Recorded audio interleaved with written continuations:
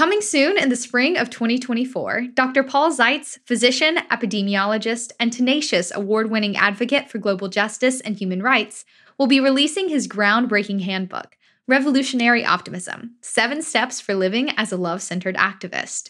Revolutionary optimism galvanizes us on the path of self-liberation and invites us to unify with others to catalyze our collective liberation.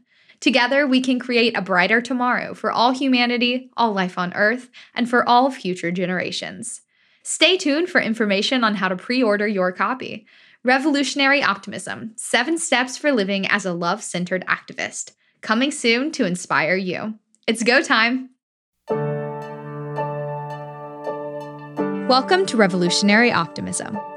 Living at this time in history, we are challenged with the convergence of crises that is affecting our daily lives. Issues like economic hardship, a teetering democracy, and the worsening climate emergency have left many Americans feeling more despair than ever. To respond to the challenging times we're living through, physician, humanitarian, and social justice advocate Dr. Paul Zeitz has identified revolutionary optimism as an infectious, contagious, self-created way of thinking and living on the path of love, where you unleash your personal power and you #unify with others to build movements that catalyze bold and transformational political action, putting love at the center for our collective repair, justice, and peace. On this podcast, Dr. Zeitz is working to provide you with perspectives from leaders fighting for equity, justice, and peace on their strategies, insights, and tools for overcoming adversity and driving forward bold and transformative solutions with unbridled revolutionary optimism and real-world pragmatism. In this episode, Dr. Zeitz is joined by Jesse Leon, a survivor of childhood sex trafficking and abuse who recently published his bold memoir, I'm Not Broken, where he shares openly about his early life filled with harrowing experiences. His journey from despair towards healing and growth, followed by his remarkable educational journey through UC Berkeley and ultimately graduating from Harvard University with a master's degree, is deeply revealing and inspiring. Jesse now serves as a social impact consultant, certified executive coach, and a passionate advocate for ensuring that boys and men are included as important voices in fighting sex trafficking, addiction, mental health, and LGBTQ+ human rights. Previously, Jesse served in the U.S. Department of Housing and Urban Development during the Obama administration, where he developed impactful public-private partnerships, grant-making programs, and impact investment funds to address affordable housing across the USA. Here's your host, Dr. Paul Zeitz. Hey, Jesse, thank you so much for joining the podcast. It's such an honor to have you here today, and thank you, bro. Dr. Paul, it's good to be here with you on your Revolutionary Optimism podcast. I love the title and the purpose. So thanks for doing what you do. We met about a year ago when I was working with the Brave movement, and you were publishing your book, your memoir, I'm Not Broken, which shares your story of being a male survivor. It's been such a gift to connect with, learn from you, from your story, and also to be on this journey with you, as I am a survivor of early childhood sexual violence as well. And your bravery is contagious, man. So if you could share a bit of your story and, inspire people, give them a taste of your story that is going to make them want to go buy the book immediately, that would be really great. We want to hear from you now. Thank you, Dr. Paul. I wrote I'm Not Broken in English, came out in August of 2022. No Estoy Roto, the Spanish version of I'm Not Broken, came out in January 2023. I read the audiobooks in both English and Spanish, which are extremely powerful. And it's a book about my journey of being a survivor, someone who's lived through sexual exploitation as a child and being sex trafficked and experiencing childhood sexual violence. And I wanted to take the reader through my experiences to convey a message of hope, a message of strength, to exemplify that we are resilient and that we survivors can work through some of the most challenging, tough situations to inspire others to not give up. I took my reader through my journey and the journey of my family of having been failed by the system that was intended to protect me or help me through my journey, but falling through the cracks, and how a child from 14 to 18 years old experiences, while going to weekly therapy sessions paid for by the state's victim compensation program, to help me address issues of mental health and the trauma that I experienced, but falling through the cracks, the therapist not caring about me. And how does a 14-year-old child go from reaching out for help and the system stepping in to help, but then all of a sudden being handed off into an abyss of desperation and turning to the streets to support my drug habit? My perpetrators, the individuals that caused harm to me, were drugging me, and I became a drug addict. So by the time I was 14, when the authorities got involved, I had to turn to the streets to support my drug habit. My therapist knew about the drug use. She knew that I would frequent these places where sexual exploitation and trafficking was common, and did nothing. So at 18, I ended up homeless, sleeping under a bush in a park, Balboa Park here in San Diego. And the journey that I took from getting clean and sober at 18 to community college, and walking the reader through the journey of this transformation of this young kid of color who was just angry and lost, to getting into UC Berkeley and graduating from Harvard. And the book starts and ends at Harvard graduation. However, after Harvard came UPenn. And as you said, working in both federal and state governments and philanthropy with large financial institutions, and even become a real estate developer. I say all that, and I'll summarize to inspire others that we are intelligent, we are resilient. People believed in me, and I hope that that the listeners feel that after this podcast, that we believe in them as well. That hope is real, and anything really is possible. So, thank you for that question. I hope I answered it. That was beautiful. Thank you so much for sharing that. I just saw your TED Talk, and I remember feeling like your memoir is titled "I'm Not Broken," but there's this like "we're not broken" message that you are helping us see, that as survivors, we are not broken. And we go through our journeys, and wow, are they, kind of roller coasters. And we've experienced injustice, literally, and we bring that lived experience to the endeavors that we take forward, as part of our work in the world going forward. So I appreciate you so much for sharing your story so poignantly and vividly, and it really, the book helped my healing journey. The way you shared about yours made me have to explore my own journey and heal more deeply. So I deeply appreciate that. I remember you sharing with me one time in one of our talks about your Mexican and indigenous heritage and the spiritual wisdom that you have inherited that was part of your healing journey and part of how you're seeing your future. So if you want to share any of that, I'd love to have our listeners see that layer of you. First, thank you. Thanks for saying what you said. It's not easy getting as vulnerable as we have. You also wrote your book, and your career has been dedicated to helping others. And when I met you at the Brave movement, when you were at the Brave movement, you immediately welcomed me with open arms. And I feel like I made a friend. And thank you for mentioning the TED Talk as well. My TEDx talk, having just been released last week, wasn't easy. And it's never easy to get up on a stage or even get as vulnerable in writing a book and sharing about some of these challenging topics that are rarely discussed among men, let alone men of color. And so, but I knew that it wasn't about me, and it wasn't about ego, and it wasn't about trying to capitalize on trauma.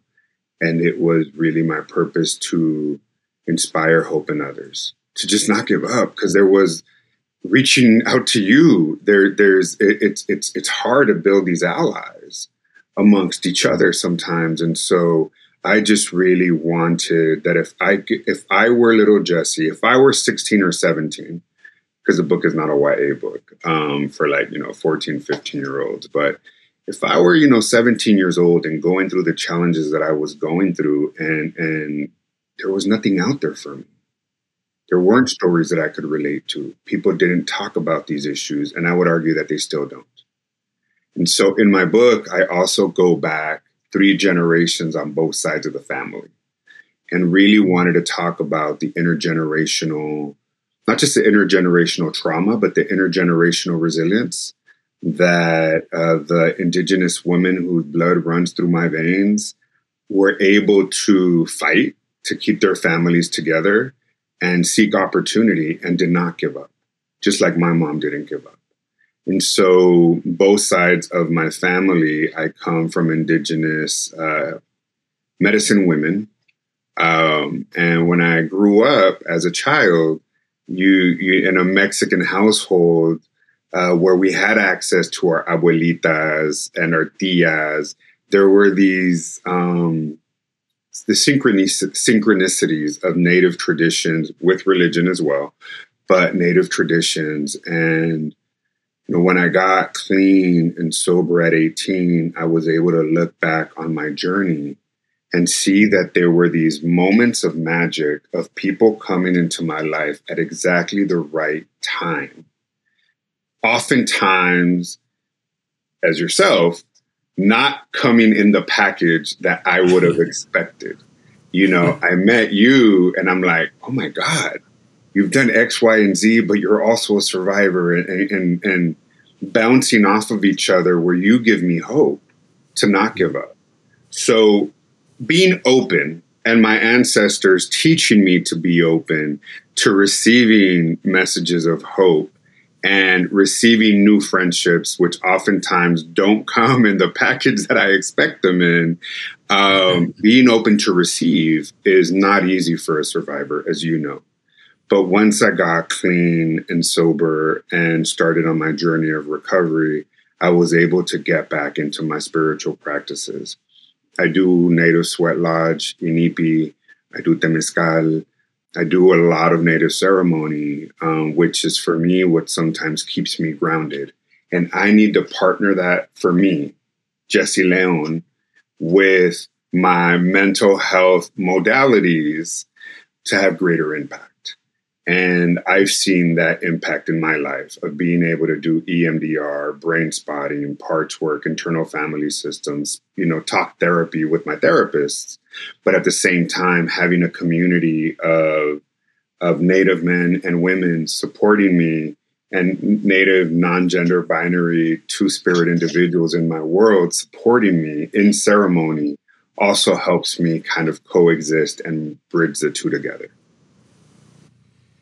I think I just figured it out. I think I've always felt this, but I think I have words to say that I've always sensed you as a wisdom healer, and you have great healing power and energy. So I feel that from you, and I appreciate that lineage and your own journey and your powerful presence.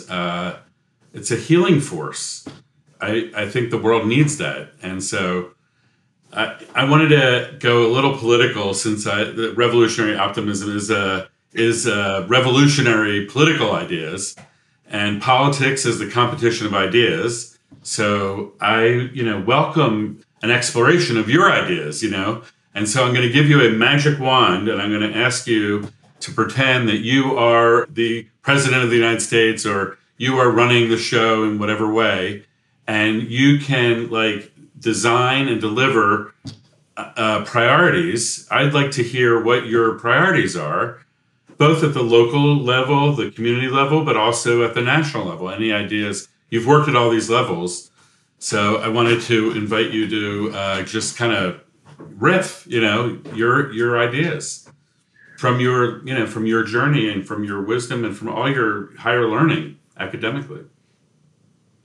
If I had a magic wand, it would have been that little Jesse, when he reached out for help at 14 years old, that the mechanisms and the protocols were set in place to make sure that I succeeded. No child should have to be left to maneuver the mental health system or to even explain to their family by themselves without an adult present, a mental health advocate, a social worker, to explain to a parent that you're being sexually abused, as what happened in my case. And then once the system steps in, you're initially I was handed a stack of papers that my mom had to sign to get me into this, victim witness type program, which would help me work on my issues of rage and trauma, as if it was really just up to this 14-year-old kid, and then hand it off with no follow through, no check-ins with me or my family. And so one of my desires that if I had my own magic wand is create a framework that addresses. My dream would be that the framework was created, but there is no framework out there that really addresses the needs of men and boys, let alone men of color and Two-Spirit LGBTQ plus youth that are experiencing these issues. When appropriate, reaching out to the families, when appropriate. And I say that because no one reached out to my mom. No one reached out to me a month after therapy at 14 to say, how's it going? Do you like your therapist? Is she helping? Continuity of care. Yeah. There's no yes, thank you. Continuity of care. And over the course of post-intervention. And so that didn't happen. There were no wraparound services. According to the state, I was a success. They just handed me off. I think that's all the, response part of it, which is critical, the healing journey. So there does need to be continuity of care and, different. I love that you took advantage of so many different services and practices and as part of your healing journey. Thank you for giving testimony to that. And your commitment to your self-care and your healing, is like something that others can emulate as part of this journey that we're on. So I appreciate you sharing all that as well. No, thank you. My dream would be that there were resources available for a survivor-led foundation or philanthropic institution to fund the groups that exist out there that do adopt, implement, live and breathe a culturally accessible, culturally humble, multilingual, gender-affirming, trauma-informed care practices to help individuals heal from the experiences many of us go through. I would, as I said on my TED Talk, we need to destigmatize these issues so that men are able to talk about this without fear of judgment or ostracism. By creating public awareness campaigns that features male survivors to break taboos, as well as we need to provide safe and sacred spaces for us to be able to do the work without fear of judgment or ostracism, because it's extremely difficult to talk about. Two would be incorporate survivors.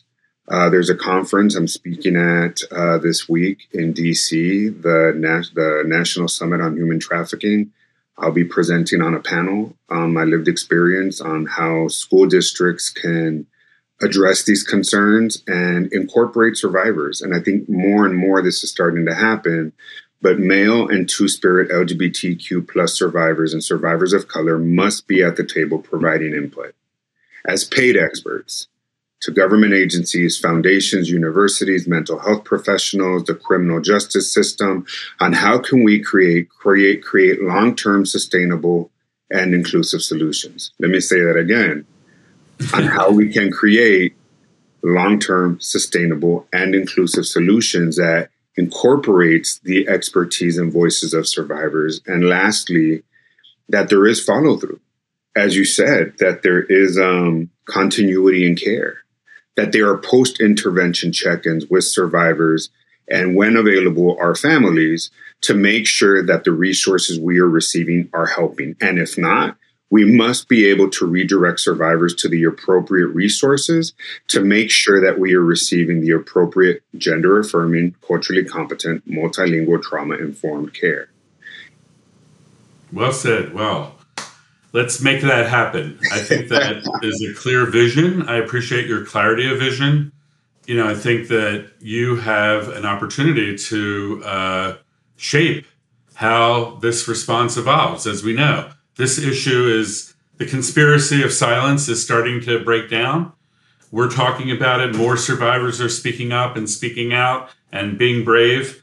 And there are many more out there. I look in every room that I'm in and assume that, maybe 1 in 4 people, men and women in that room, are survivors of childhood sexual violence. And that we have to understand that we have this opportunity to, be a force for transformation here and get these kinds of responses developed and funded and implemented. And we can go to full scale with prevention, healing, and justice to end childhood sexual violence. Why can't we do that? Of course we can. There's a lot of resources being pumped into and rightly so, I do support it. There's a lot of resources going towards restorative justice and addressing the issues of individuals that cause harm. I see that. I recognize it.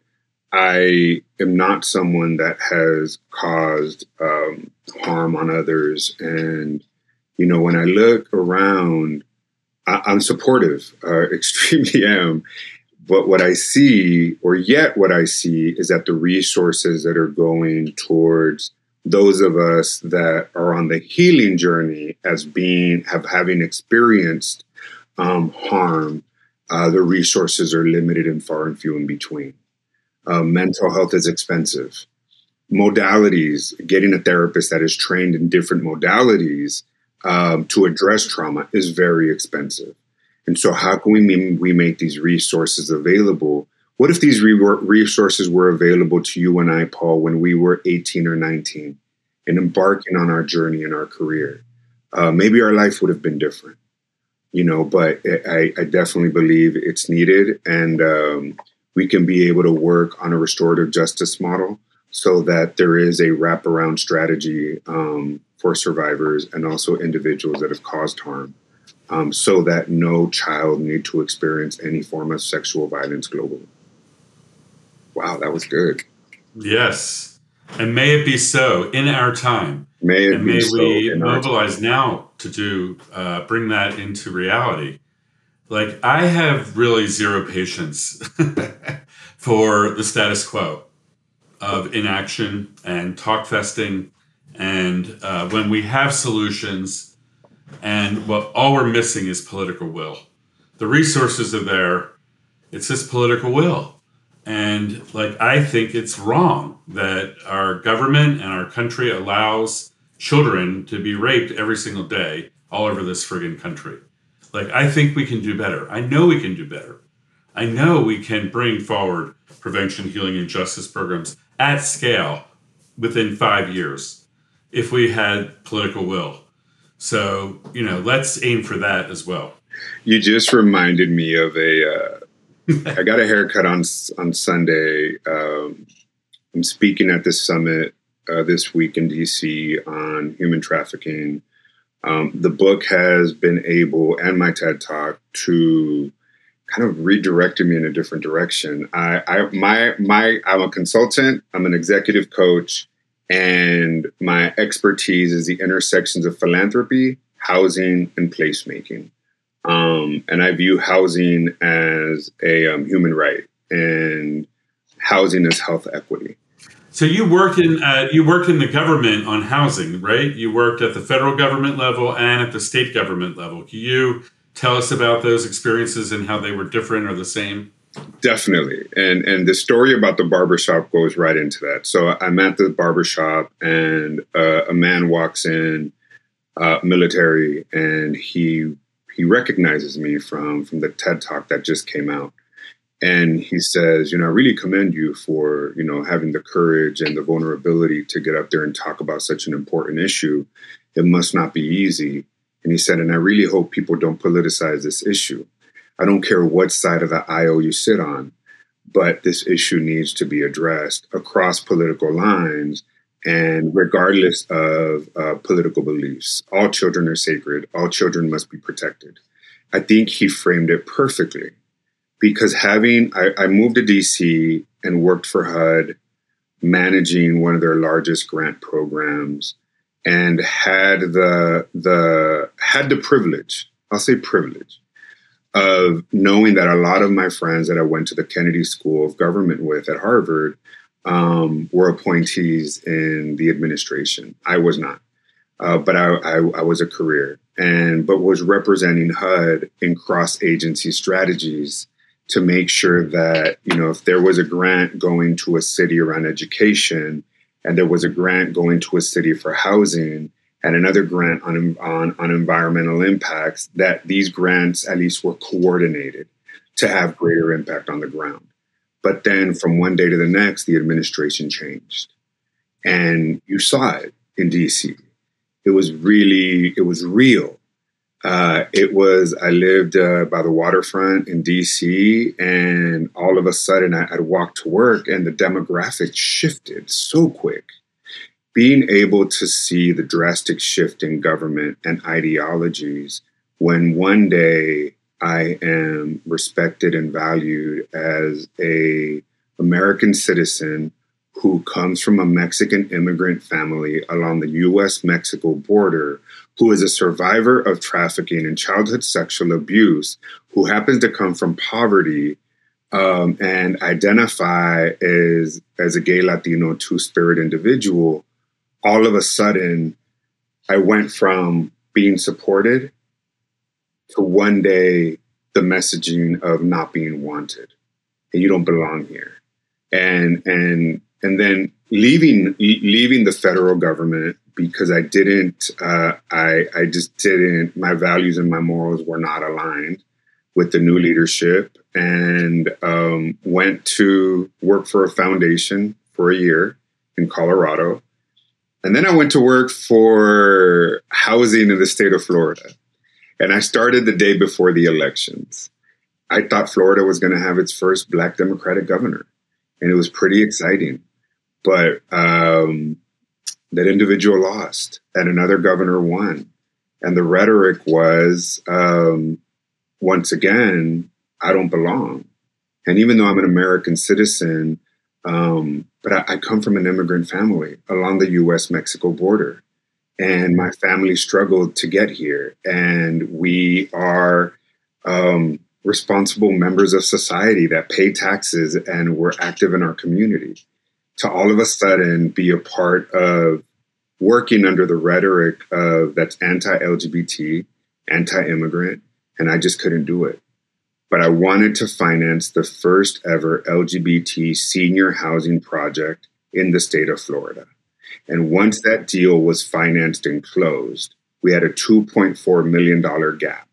And once we identified some philanthropic institutions to fill that gap for LGBT senior housing, once that deal was closed, I was out. So you are a healer of action. You go beyond your own healing journey and healing those around you, but you take action at a statewide level and a national level. So I really appreciate that part of your of yourself that We, you do. You just we do have that. to. That's You just who you do it. are. Thank That's you. just No, who but you you are. do it, right? We have to take action. And we have to be able to learn how to work across party lines, regardless I of. totally agree with that. Um, I am a strong proponent of interpartisan transformation. The work that I did on the President's Plan, the Emergency Plan for AIDS Relief, PEPFAR, that was a cross-partisan movement that lasted for 20 years through 10 Congresses and 4 presidents. Only now that bipartisan dynamic is breaking down a bit, but we had 20 good years of the most impactful initiative since the Marshall Plan is what people say internationally. I don't know if that's true, but yeah, so I agree with you on that totally. And I wanted to ask you one last question, which is, the show is about revolutionary optimism, which is something that I have, and it's highly contagious. And I have to generate it for myself every single day because I do sometimes get despairing and hopeless. So, as I really know deep in my heart, you are a robust, world class, revolutionary optimist. What do you do when you have one of those days or one of those weeks or a period of time in your life where you're despairing and hopeless? How do you navigate through it? How do you pass through that narrow place into your full self? Because I think ultimately you're human. We're all human. We want to learn from each other about how to go about that. How do you do that? Let me first keep it real simple for myself. And I say this for myself because I will tend to I will want to complicate it as much as possible, whether it's intellectually or even spiritually. I must be open to what the universe is presenting to me and being open to having conversations with individuals that will oftentimes also challenge me during those times. Meaning calling you when I'm having a tough day. And knowing, okay, Jesse's having a moment. Listen through with creative inquiry. Pull yourself out of the situation. Have me look at a different perspective, and talk me off the ledge sometimes. And for me, I think the key was right there is having a shift in perspective. Or perception. Some people say miracles are a shift in perception for me. And once my perception starts to shift, I allow myself to be open to hearing messages from individuals that may or may not come within the package that I expect it to be in. To help me shift that perspective helps me get through one more day. I have been blessed that I have had people come into my life at exactly the right time, even when I didn't want them to, what I call moments of magic that have taught me to continue to be open to those moments of magic in my life. So that I've been able to acquire a beautiful array of individuals, my internal board of directors that I reach out to because I feel safe with them. But that took time to build. And I can say, hey, it's 11 o'clock at night. Are you asleep? Do you have a moment to talk? I can't sleep. My head won't stop. I've tried praying. I've tried meditating. I burned some sage. I've tried to get in my zone to relax. I'm doing breathing exercises. I just need to talk with somebody and hear myself talk it out. And a lot of people don't have that. And so I navigating through the difficult times has sometimes been speaking on a stage when you don't want to, because you already feel that you're so overwhelmed with everything going on in life around you, but you're going to go speak at an event. And then somebody walks up to you and says, I also experienced something similar that you did and I've never told anybody. You just gave me hope today to not give up. I'm having a hard time at work because of X, Y, and Z, and I feel that I'm starting to relive all these situations. I feel that people don't see me, and when people tell me that they feel seen, it brings me back to purpose. See, for too long, I would feel that my emotions would take over when I would be in a situation where I would have an overwhelmingly incomprehensible response to a situation where I felt threatened. And because my emotions and my reasoning were out of balance. What would happen if in those situations, which oftentimes occurs to a lot of young men of color, men and women of color, where I would lash out in anger, in rage, at the most inopportune time, where maybe there was a cop around, and all of a sudden my life takes a completely different path. Because no one worked with me on how to de-escalate my emotions, how to de-escalate conflict, or how to do it for each other. And I'll say this one last time.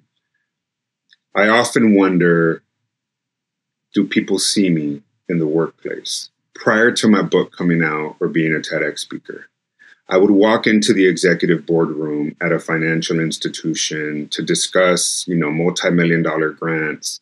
And I'd open the door, and on the other side is predominantly white executives in business suits. Well, 95% of my perpetrators or individuals that caused me sexual harm were men in suits.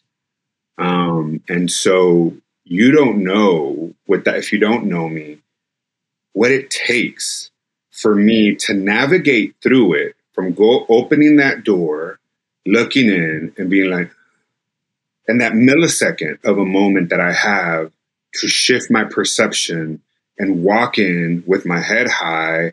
I belong here. I got this. I have a purpose. At the same time, having to work through my internal turmoil to suit up and show up and be the best person I need to be for others. And it's never easy. And you've gone through it. And so how do I navigate through it? I've had to learn how to. Well, you're magical. You bring magic to your life's journey. You create camaraderie, and you have a support network, and it's bi-directional, and you create that network and that field around you. So it's magical, and I want to thank you for your public leadership and for sharing your journey and for being on the journey and for being a voice of the voiceless. You're one of those people who is speaking for all those boys and girls out there now who are seeking relief and healing.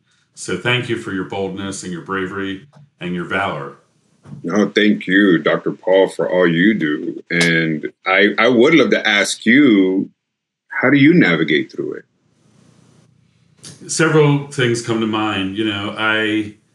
I had to create revolutionary optimism as a way of living.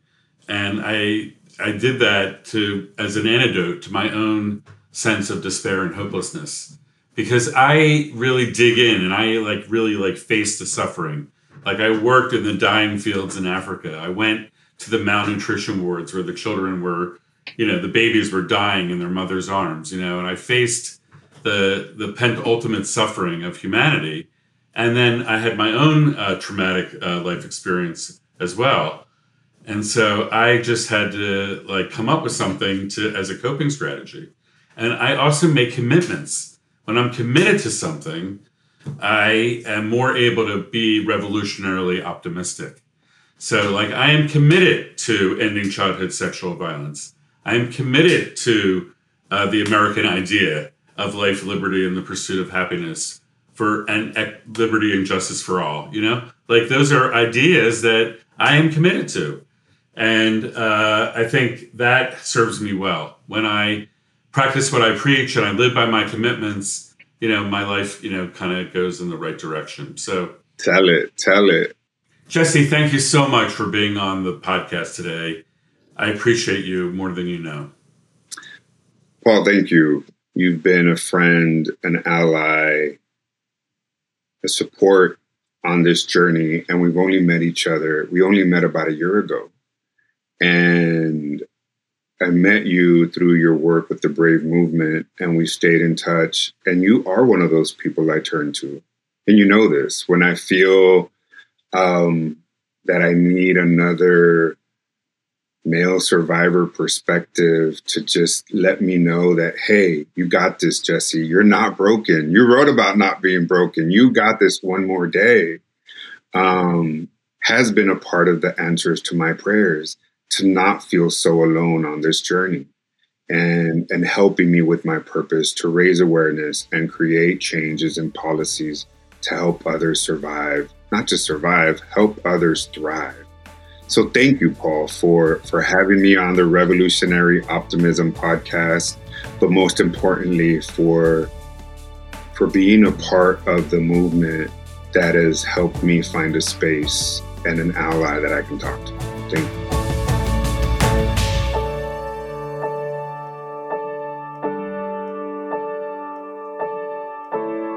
Wow, that was a phenomenal conversation with my dear friend, Jesse Leon. Jesse is an amazing revolutionary optimist. He is a person who had a traumatic childhood. He experienced extensive childhood sexual violence. He was sexually trafficked, became a drug addict, and he was in and out of the systems within California to deal with these kinds of situations, and he found those systems quite failing. He took that lived experience and drew on the ancient wisdom of his ancestors. He drew on a higher education from Berkeley to Harvard. He drew on modern practices, healing practices and modalities, as well as tapping into innovative indigenous technologies and sweat lodges and other ways of healing. And he also wrote a phenomenal memoir called I'm Not Broken as part of his healing journey. And he's speaking up and speaking out now. And his bravery is phenomenal.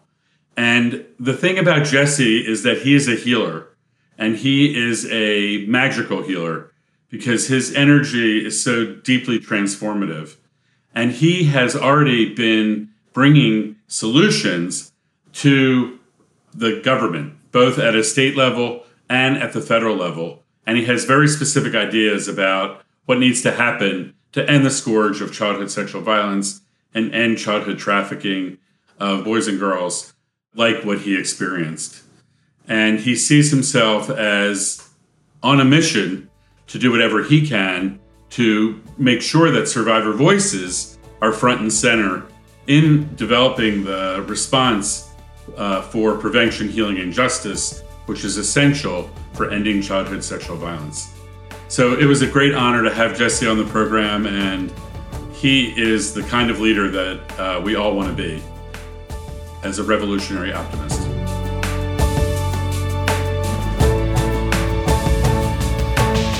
Are you ready to be part of the revolution? To learn more about revolutionary optimism, please visit drpaulzeitz.org. To explore building movements, please visit unifymovements.org. If you like this show, be sure to follow on your favorite podcast app so you don't miss an episode. Revolutionary Optimism, transforming the world one episode at a time.